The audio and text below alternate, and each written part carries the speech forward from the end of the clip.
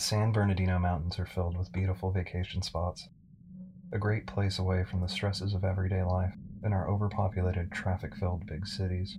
But often, in the pursuit of our mental recess, we overlook the dangers of the wild.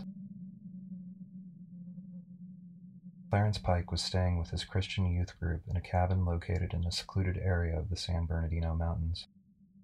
It was winter, and snow was especially plentiful this season. Clarence and some of the other boys were now getting bored of the activities planned for them by their guardians, having been there for 3 days. The mischievous boys were able to convince their counselors to allow them to hike up the large hill behind the cabin in order to sled down it, with the understanding that the boys would not venture too far into the woods. The snow in this area was very thick, and the boys knew this would allow them plenty of time to explore while the counselors thought that they were sledding. 5 of the boys, including Clarence, started up the hill, each boy holding their own sled as they pushed through the thick snow.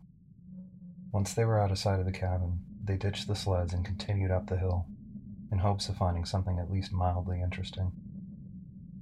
It was a largely flat, open bit of land, with a beautiful view of the frost-covered wilds below.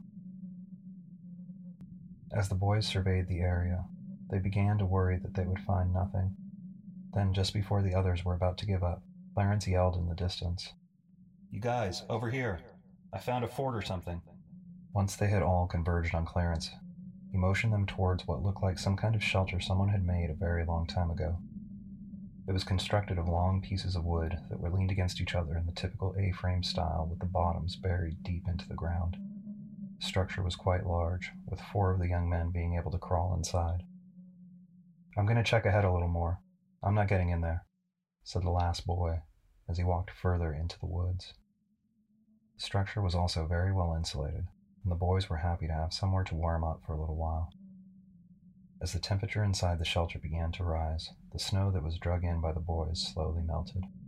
Clarence began picking through the sticks and rocks steadily being exposed.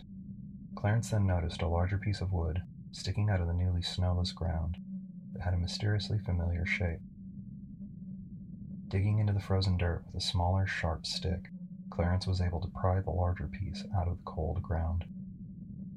Examining the piece up close froze Clarence to his core.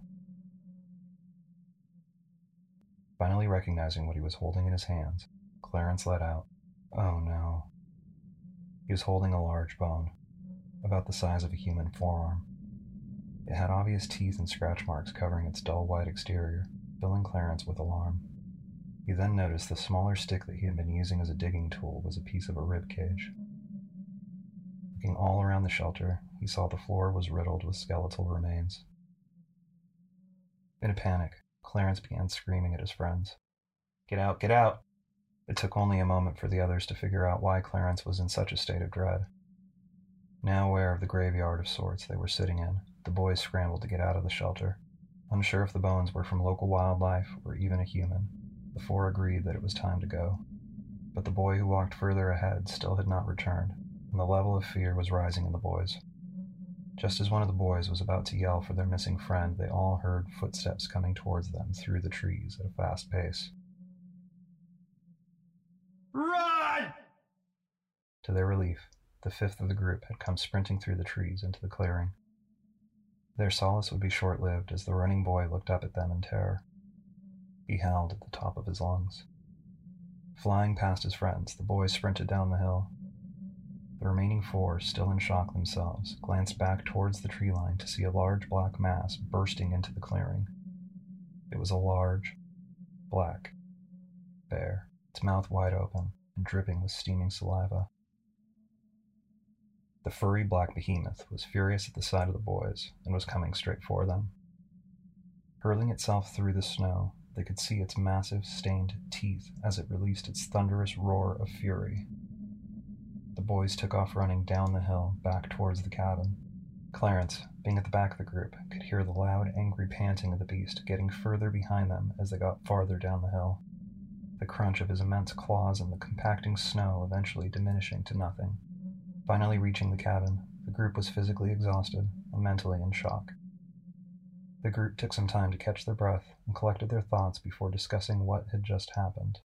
They were just playing around in a black bear's home filled with unknown remains.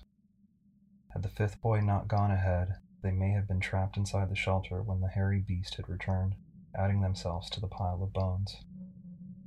Worried this could happen to someone else, the boys reluctantly relayed their story to the counselors of the group, knowing there would be punishment to come. After hearing the frightening tale, the counselors contacted local authorities in hopes of learning more about the structure, its morbid contents, and the bear. A couple days later, they were informed by the authorities that no human remains were found in the bear den. The bear itself hadn't been seen during the investigation, but the authorities, unnerved by the amount of fresh animal remains found in the den, made sure the group knew to stay far away from the location. No information on the structure, or indication of when it was built, was ever found. All that is known is that someone constructed the shelter many years ago with great skill and care. Then sometime later, a beast with no end to its hunger would make it its home, protecting its found dwelling with intense fury.